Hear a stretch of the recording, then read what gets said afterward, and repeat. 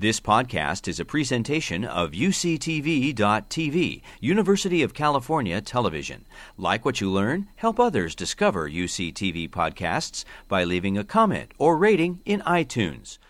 So one of my other areas of interest, actually the other thing I do, half of my practice is sports medicine, so it's kind of a strange thing, but I take care of adults with cerebral palsy and all disabilities, and I've been doing that since the early 90s. One of the things I'm most proud about in the Cerebral Palsy Academy is I got us to change our mission statement to include the lifespan, because there was no scientific organization that even studied problems with adults with cerebral palsy or other developmental disabilities. So I'm going to just talk about transitions in healthcare and just using cerebral palsy as a model, because any other disorder could work in this. And you already have my disclosure, so I won't go through that. So we all know the problem, and it's particularly in this room. I don't have to go through it, but up until the age of 16, in some places pediatric care stops at 16, and in California it stops at 21. Our kids get the best care they could possibly get. We have the best pediatricians, developmental pediatricians, neurologists. Our CCS clinic, our CCS system in California is fantastic. And we have great Shriner systems. We have great children's regional hospitals. I mean, things are fantastic. And then you turn 21 and you just drop off the cliff. And we all know that's the problem. I have an amen from this corner. Once again, I told you I'd have a little hint of this, that I thought that we're taught that cerebral palsy is a non-progressive brain disorder. And I have seen enough changes in my adult population that I'm not quite sure that that's true. I've seen people develop Parkinson's-like symptoms when they're in their 20s. I've seen MRI changes in the brain, but neurologists have told me, well, that's just because they have changes in the circulation of the cerebral spinal fluid, and that's why it looks bad. But there are actually some changes, so I'm not quite sure that that's true, because remember, all the people that made these definitions are pediatricians, and they don't follow them into adulthood and don't know what's going on. So, I mean, the last time I found a really good thing on the round table of aging and cerebral palsy was a long time ago. But they brought up the same problems that we haven't solved any of these. So I think there's nothing new in this about exercise. We talked about some women's issues yesterday, how we provide the quality of care. Nutrition's a huge problem. Many of my adult patients are either undernourished or overnourished. We have medical conditions that we all have, heart disease, hypertension, that just get worse with age, that we just ascribe to the people having cerebral palsy. Communication becomes harder as you get older if your parents aren't there to help interpret for you, or if you're living in a group home or some other living situation where people can't understand what you're talking about. The psychosocial aspects of aging that we all have, and then economics. We'll talk about some of these. So there are many more people with chronic conditions that are living past the age of 18. We all know that. There's no surprise. As I told you earlier, there are more adults with cerebral palsy than there are children. I try to make this argument to the dean of my medical school all the time. He goes, well, but the answer that the Department of Medicine told me, but aren't they all on Medicaid? I go, well, yeah. Well, we don't want to see them. And that's exactly what happens. And so we have all of these patients that are now living, things like people with muscular dystrophy didn't used to live. We have much better care, and now we have adults with muscular dystrophy we don't know what to do with. If we look at the life expectancy of able-bodied North Americans, in 1900 it was 47 years old. In 95 it's 76 years old, and so if you're 65, if you were age 65 in 1995, you have 17 more years to live. It's a lot more than that now. I can't believe I didn't change that slide. But life expectancy in Down syndrome, if you were born in 1929, your average life was 9 years, because of the heart disease mainly. That was how long people lived. And if you're born in 1989, it's 56 years. So I still get calls from cardiologists who were adult cardiologists, friends of mine, who have a person with Down syndrome show up in their office, and they go, I have never seen a person with Down syndrome. I don't even know what's going on. But you guys saved them. I mean, our cardiothoracic surgeon saved them. You guys saved them, and what am I supposed to do? And I go, well, it sounds like you have a problem. But it is a problem because we don't know. There's a lot of things that we just don't know the natural history of, and as we do more and more keeping children alive, we don't know what to do. I just took care of a child who was cured, truly cured of Tay-Sachs disease. The enzymes are completely back, stem cells, completely neurologically devastated. And I have no idea what to do for this kid. I mean, there's no natural history. His hips were dislocated, and he was becoming painful, and I put them back in, but I don't know how they're gonna do this. And then every one of these genetic problems that we have no idea what the natural history is going to be a challenge for us. And so one of the big, if you're just looking at cerebral palsy in general, the big determinant of how long they're going to live often depends on whether they have a seizure disorder or not. So it may be because they aspirate, or because that means there's a more severe CP. But if you don't have a seizure disorder, it seems like your life expectancy is probably 10 to 15 years longer. But no one's exactly sure what that is. So the mean now is about 60 years old. So we have a long time, 40 years, of kids who have no real, kids. I guess they're kids now. They're younger than I am, but we have people that are living till they're 60 and that have no care during that time, or very poor care, and that's where the problem with the access to medical care. So, and I think some of the problem is the way we train our physicians. We train the people who take care of the primary care problems as pediatricians or internists. And then there's family practitioners who are supposed to span that gap, and there are now med-peds people that do that. But almost all the med-peds people that I talk to don't get into this to take care of people with disabilities. They have other interests than that, including our university at UCSD. And so, and this really, I was kind of joking around with our dean about what our dean said, but it's totally true. The reimbursement for this is so poor, and I really can't blame a internal medicine doctor who has no training in cerebral palsy or developmental disabilities, and having someone in a wheelchair with 20 medical problems and problems with cerebral palsy come into their office for the $19 that they get for that. And it's really, I can't blame anybody, but it's a shame on our society, not a shame on them. And you get a $6 for return visit with Medi-Cal. I don't know if you know that how well you get reimbursed as a doctor. And then the problem with the durable medical equipment, how do we get it?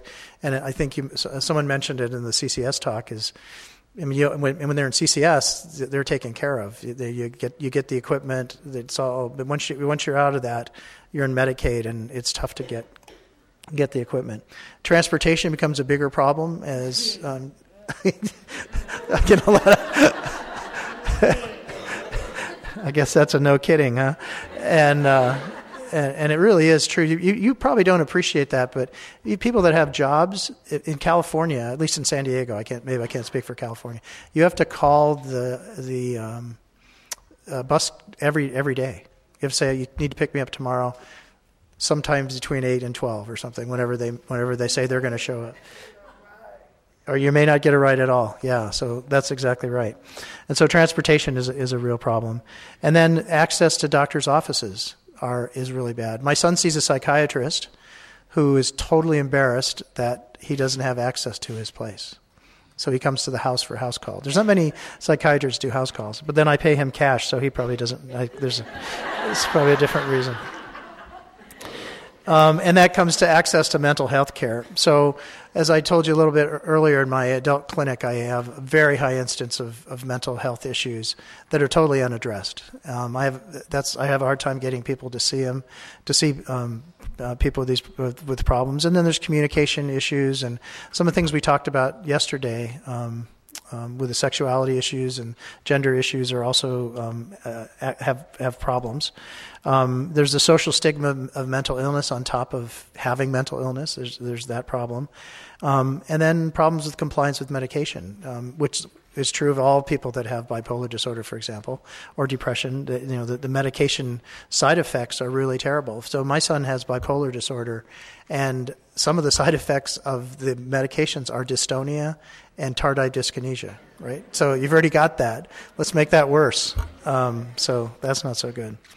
And then the quality, once again, we just don't have physicians that know what they're doing. We talked about dental care access yesterday, and I've had 2 patients die of dental abscesses. So I've taken care of them their entire life. They get an abscess, they aspirate, and they get a multimicrobial bacterial infection that can't be taken care of with antibiotics, just because no one brushes their teeth. In California, in San Diego, I actually talked to our regional center. It's okay in group homes if they don't brush their teeth. They just stick this stuff in their mouth, like Listerine or something, and that's all they have to do. Well, we all know that doesn't do anything, and but that's what they have to do now. And once again, most of our medical care is access through the emergency room. So the general health issues are, it's like here's the dental stuff, and this is where it came down to. So they don't get the dental hygiene when their parents are around. They do, but once they get into a different living situation, they may not get, even on a weekly basis, their teeth cleaned. Exercise, something that we all need to do. It's important for aging. And how many adults with disabilities do we have do aerobic exercise? None, right? I mean, it's really hard to do, and even the people who are GMFCS, if you're a GMFCS 3, you get plenty of aerobic exercise because you're using your walker and stuff. But the people that are, as you get older and you have a sedentary job, like many of us do, you sit around. The last thing after you're totally exhausted from walking around on crutches is to come home and do some exercises. And we don't really have any guidelines. We talked a lot about this yesterday, and I think this is there's no reason to bring this up. I do know that in my adult clinic, I'm the one that sets up all of these appointments. I'm a pediatric orthopedic surgeon. I mean, you got it. This is really bad. So I set up the pap smears, and I set up the breast, the mammograms, and have discussions with menopause with my older patients. So I am the wrong person. No, I'm the wrong person to be doing that. No, there's no clapping there. There's something wrong with that you don't want that. And we talked about nutrition, overweight and underweight. And one of the most common causes of death in adults with cerebral palsy is aspiration and choking. And people do lose function. They have the pseudobulbar palsy. Any medication that they take, if you have reflux from being overweight, or just as you get, those of us who get older, you get reflux, it can actually be a life-threatening problem in adults. And especially if you're fed in a nursing home where people are just putting stuff in your mouth, it doesn't really matter if you're swallowing it or not. And once again, if you have no teeth, your teeth are all rotten. Your nutrition gets worse. And so, as you get older, as all of us get older, our lungs become less strong, and so that alters your speech patterns, and so it's more difficult to understand. And then everything that adults have, that as you get older, people with cerebral palsy who are people get as well. And so, and these are all these problems. But things are just, people just miss these. And osteopenia, so we had a little bit of, somebody mentioned some things about fragility fractures. They are a little bit higher, but not as much as I thought they would be. I don't take care, I would say I see as many fragility fractures in children as I see in adults. So I don't think it's that huge of a problem. Mainly because a lot of times if you're spastic, even though you're not standing, your bones aren't particularly that bad, which is a little bit of surprise. Substance abuse is a problem with our patients, with our adult patients. I'll have to say it's a little bit worse since January 1st. I have a lot of people showing up stoned to my clinic, but that's just my nurses.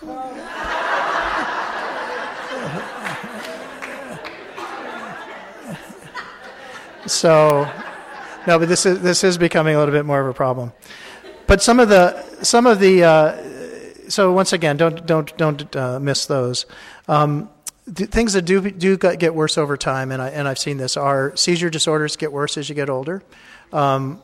We have early onset dementia, and I think that's it's a talk or it's a talk coming up. Yeah.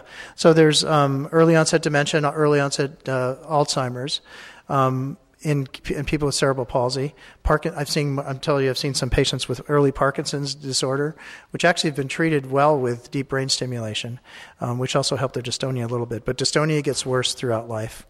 Once again, these problems are worse in adults with cerebral palsy, and the vision problems are, once again, I told you, remember the vision problems because of field cuts. Those field cuts can progress through life, and people lose their vision. And then it's often different. Who knows, if you haven't monitored it throughout their life, you don't really know if that's just part of aging or just the normal loss of eyesight. And then you see more reflux and more dental problems as people get older. Like all of us, we have declining mobility, and it's magnified in people with cerebral palsy. At GMFCS, those curves that I showed you, about I don't know if you noticed, they had 3 ages. One was 6 to 12, 12 to 18, and then the 19 through 23, and that's as far as they've gone out. People lose function.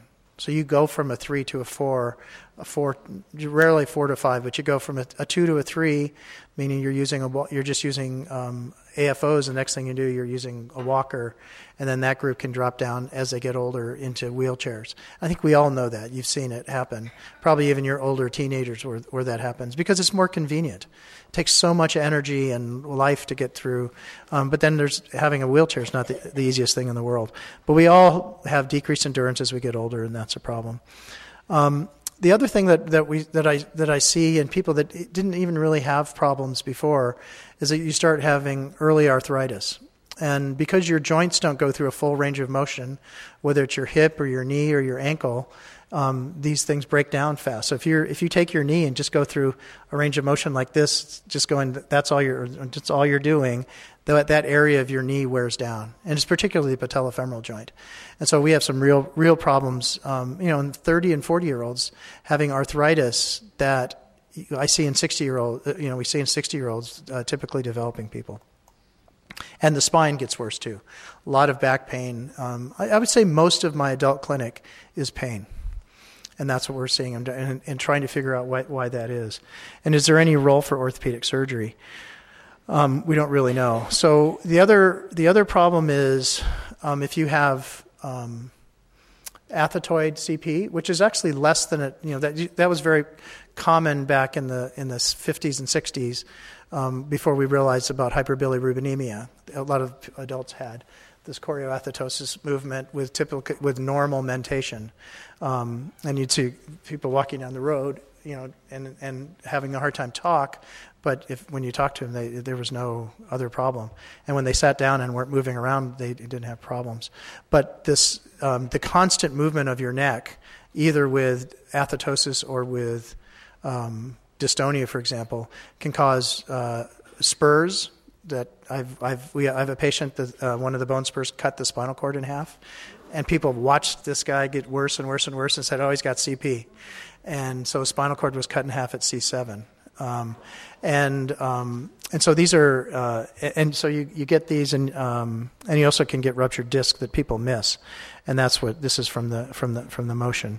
And also, as we all get older, our muscles waste. It's sarcopenia. Sorry, you're all wasting away right here. And that's why we have to lift weights, and that's an important part of. It's not just for orthopedic surgeons, okay? Just remember that. You have to lift weights. And the other thing that we see is many more skin breakdowns, more skin ulcers. Once again, as you get older, when you're young, you can do a lot of things. If you sit in the same position and you can't move your body around, you get skin breakdown pretty easily. And you can think of your 90-year-old grandparents who, when they hit the wall or something, their skin just flakes off. And it happens sooner in people with cerebral palsy because they're always sitting in the same position.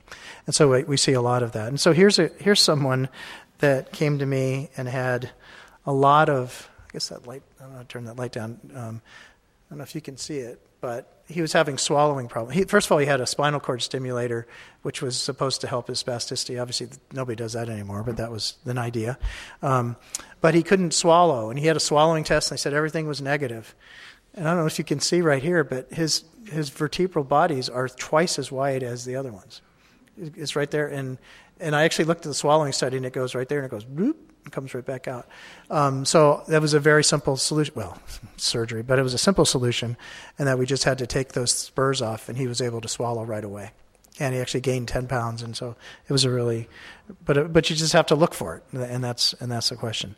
So as I said, chronic pain is the biggest problem that I have, and so there's the botulinum toxins, oral medication, and I forgot to add it on there, but I really do think there's a role in the cannabinoids.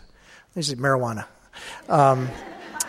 but this CBD thing, I think there's going to be, it doesn't have to be the THC part where you get high, but and maybe impair your sounds good, huh? So I think there's going to be, I hope that we'll be able to study this someday. All things must end. Pain medications are a real problem, especially with the opioid overuse. Probably the biggest problem.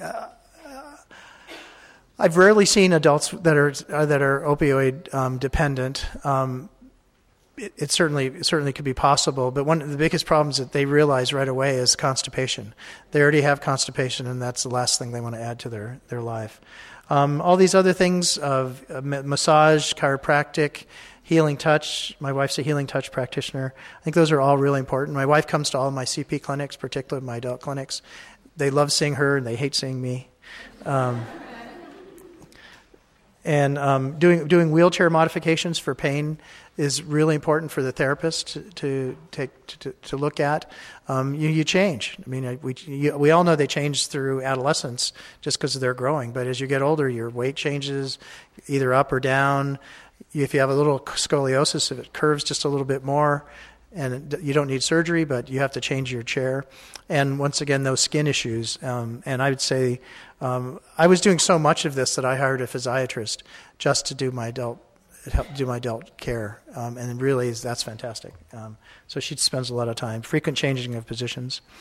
The psychosocial issues, we talked about that. 75% of adults, even the GMFCS3 and above, are independent in ADLs, but then that means the more aren't. 30% still live at home with their parents. I saw a 67-year-old whose 87-year-old mother brought him in. That's not good for any of those two people. Once again, high incidence depression, low self-esteem, and I talked about these depressant things. So transition from home to community, we have to, as doctors and providers, what's available for people? Do they stay at home? Do they move into residential facilities? What are the community-based programs that are available? And unfortunately, in our place, we've actually looked at all of them. They're on our website, but they're not easy to find. All these programs are not out there. Even us looking for them and knowing where to look for, they're hard to find. Do they go into an intermediate care facility, which we hope would be the worst place that they could go? Community homes. There are some great community homes, and there are some really bad community homes. After watching that ACLU thing yesterday, I was just thinking of how some of those things are just rife for that. Supported living, I think this is a really good option. Independent living. My son's actually in supported living, so we bought a house for him, and then he has people coming in to care for him 24 hours a day. And we see him 4 times a week, but we don't have to do the care, which you don't want your parents to be doing that.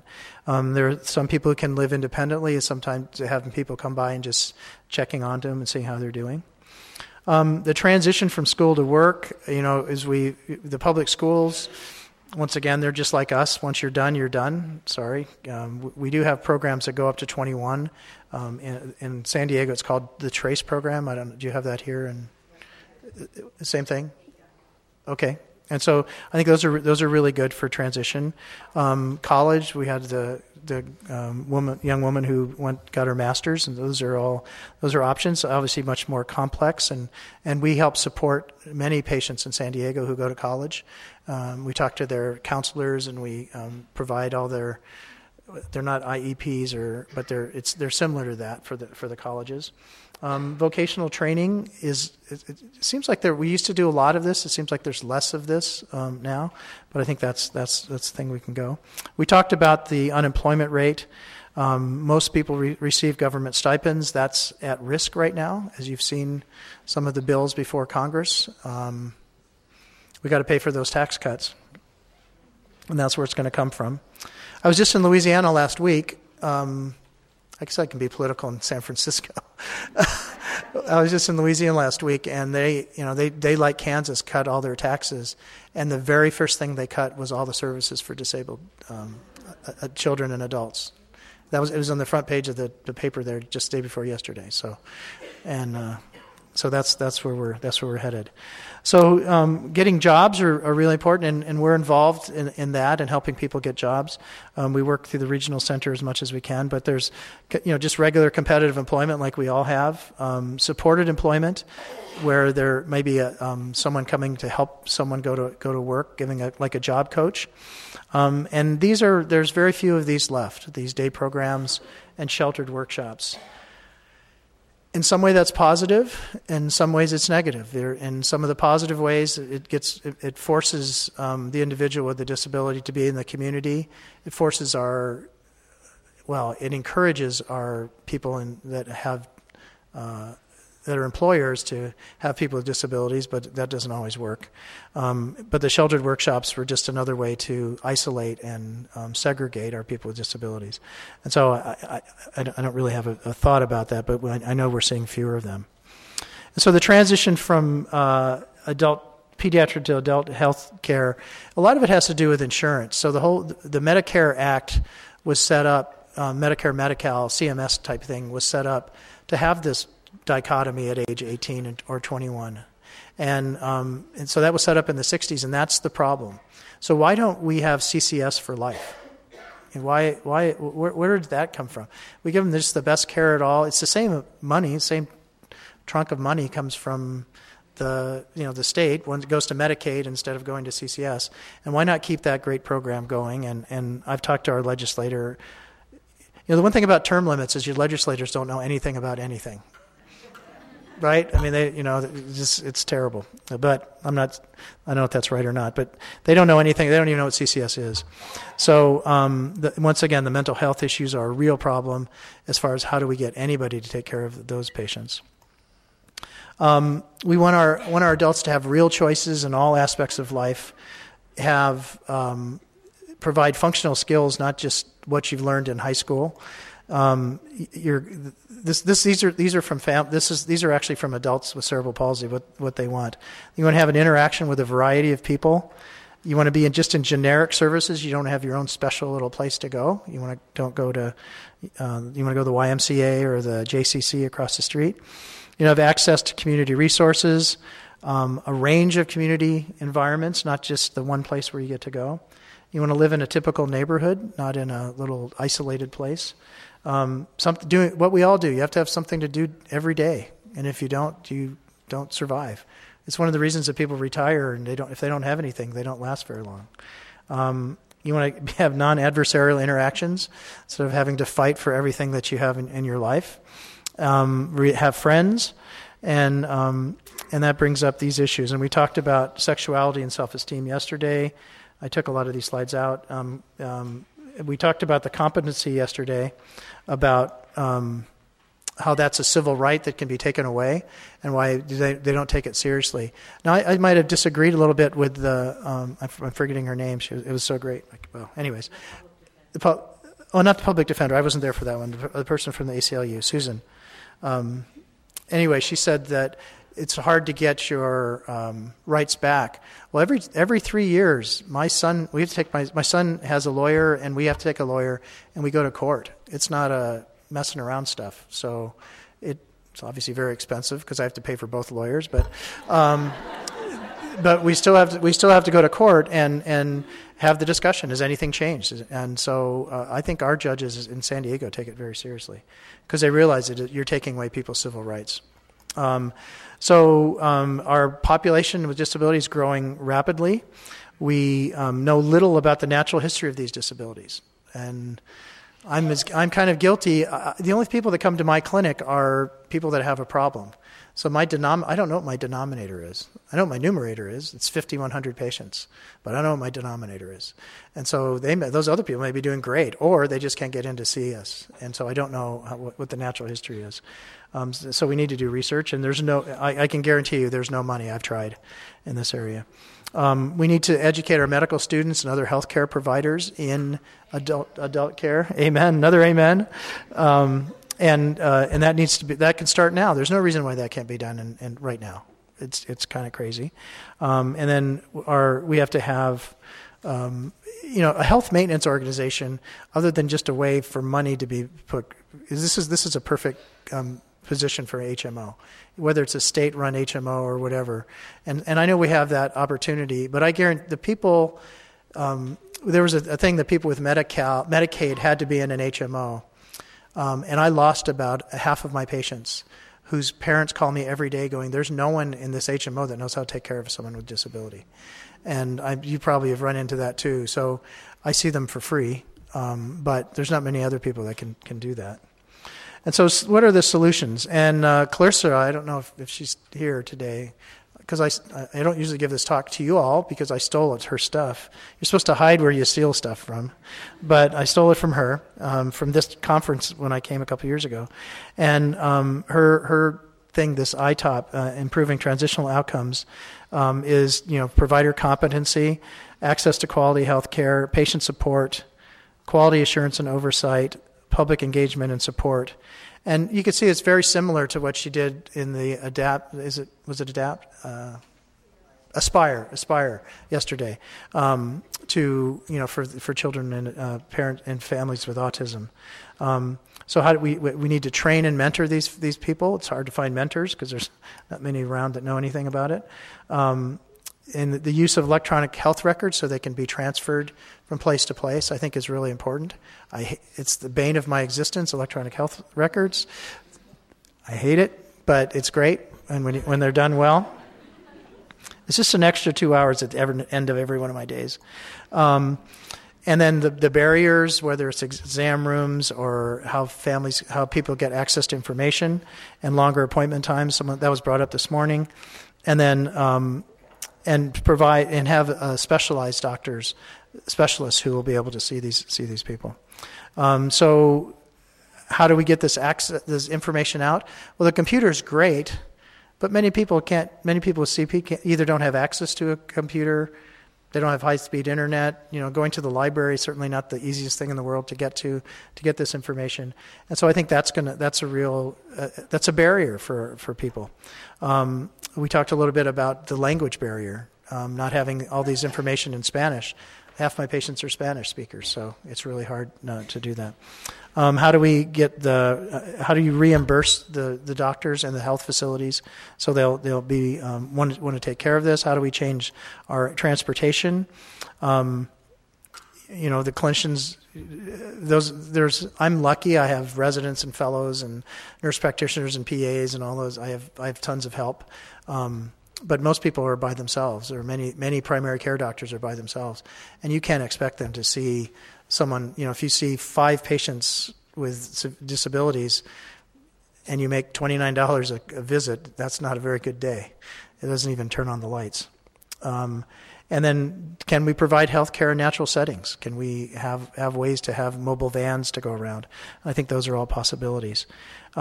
Education for our patients and their families, and people are caring for them. Who helps make decisions? This is a real question, and I think this is something Clarissa has looked at. How do we teach our caregivers? My son has 12 caregivers. They make the minimum wage, and I'm trusting. That's a lot of trust. That's why we're over there 4 or 5 times a week. But for most people, don't have advocates like we are. And then when we die, who's going to be there? I mean, I'm hoping I'm going to outlive my son. My son's going to outlive me. And then coming up with a health care plan for every person. And that's very, very similar to what the roadblock that Clarissa talked about yesterday. I mean, roadmap, not roadblock. We do have roadblocks, but a roadmap. And then just the quality assurance to make sure we're doing good things for people. And then, educating the public on that this is a real problem. And once again, we're all going to be disabled at some point. And so when people are going, well, what do I care about someone with a wheelchair? Well, you might be in one someday. Or what do I care? And it's also the thing that you've seen. So when I was, it's just starting out in pediatric orthopedics, all the parents came in those umbrella strollers, right? And now they've got those SUV double wides with DVD players built in them and all that kind of stuff. So that's because we have curb cuts. So we want to develop a shared vision of responsibility that we're champions, and then this is where one of our responsibilities, and we're the only people that can do this, is to educate our lawmakers. And having done that, sometime it's kind of interesting. It's fun and you learn a lot, but you realize if you don't have like a checkbook with you, no one wants to talk to you. And I did learn that. That was quite a. It's kind of cool to be in the halls of Congress because you see it on TV all the time, but realize that you're like nothing. And then look at the different models, and this is where the real problem is we educate primary care specialists, and it's not going to be pediatricians because pediatricians don't want to take care of 60-year-olds. That's why they're pediatricians. Family practitioners possibly. But I haven't found them to be a very interested group in this area. I'm getting ready to hire a med-peds person, but I'm having a hard time finding one that is interested in it because once again, you don't get paid very much to do this really complex work, and it's hard stuff. Universities should be able to take this on. They have residents and fellows, and it would be a great way. But my university at UCSD does not want to see more than 7% Medicaid. That's their goal. And I don't know what to say. And that's just the way it is. So that's why I see all these patients. We need to get some lifespan physicians, and I think that's possibly coming. And I think as we start doing things in our CP Academy and in some of our schools, that this might happen. It's interesting in Europe, the way that, at least in orthopedics, when they take care of a child, say a hip problem. So an orthopedic surgeon will take care of the newborn hip with DDH and will also put the total joint in. They take care of it through the whole lifespan. And we don't even do that in the United States. We stop the same thing. We have adult and pediatric providers. And so as you transition through life, these are my last, I'm back to cartoons, so now I can understand what's going on. So when you bring your child home from the hospital, you've got these things they're worried about. You have all these agencies, you have all these CCS. What does all this stuff mean? Medi-Cal, all these things. You have all these people are talking about PDAs and necrotizing enterocolitis and all these words you've never heard of. Your family's thrown into an upheaval. You have other children, and then you have financial problems on top of that. You have to buy a van, you have to buy these things. And then as they get older, you have to worry about what they do for leisure. You have to do this IEP this is technology. So buying those iPads, no one's paying for those. Getting your big van to get people somewhere. Education. I had to do an IEP every year for my son, I had to threaten to sue the school district every year till he graduated from high school. I mean, seriously. I just bring in the law and I drop it down. I go, I know how to read the law, and the guy, oh, it's the same principle, same everything. So think of parents that aren't sophisticated, how hard that is. And then I'm not saying I'm sophisticated, but I know how to read the law. And then social interactions. How do you get your kids how do you get them to be out with their friends? I mean, it's really hard. Then, I talked about job. Everybody wants to have a job. Everybody wants to have some self-worth. And then we start talking about self-care and self-advocacy, and I'm really proud my son has really gotten into that. He advocates for himself all the time. When we say you should do this, he said no, and that's good. Where do you live? And we talked about that just now. Conservatorship, we talked about that. That's come up several times, and this group certainly understands it more than most. But then we get into adults, and we just talked about the problems with medical care for adults. We're all getting older. Parents are getting older. It's hard to take care of your kids, and especially as my son weighs 120 pounds, and my wife's a lot stronger than I am, but she lifts him all the time, but it's really hard. And then I have a lot of patients now who are retired. So they have a job. They've had a job. They retired at age 55. They worked in the postal service, for example. All their friends are gone. Their whole social thing is gone, and they're very depressed. It's a very tough time for these people. And so, last slide, and finally, this is why you're all here. This is why I'm here. This is why we do these things. And we're all these people here that are holding up this giant triangle of all the things that happen for people with disabilities. And look at what's the smallest part on this thing is medical up there. This is the most important thing. All these other things are the most important things. So thank you very much for inviting me. And we're going to have a little... thanks. You've been listening to a podcast by University of California Television. For more information about this program or UCTV, visit us online at uctv.tv.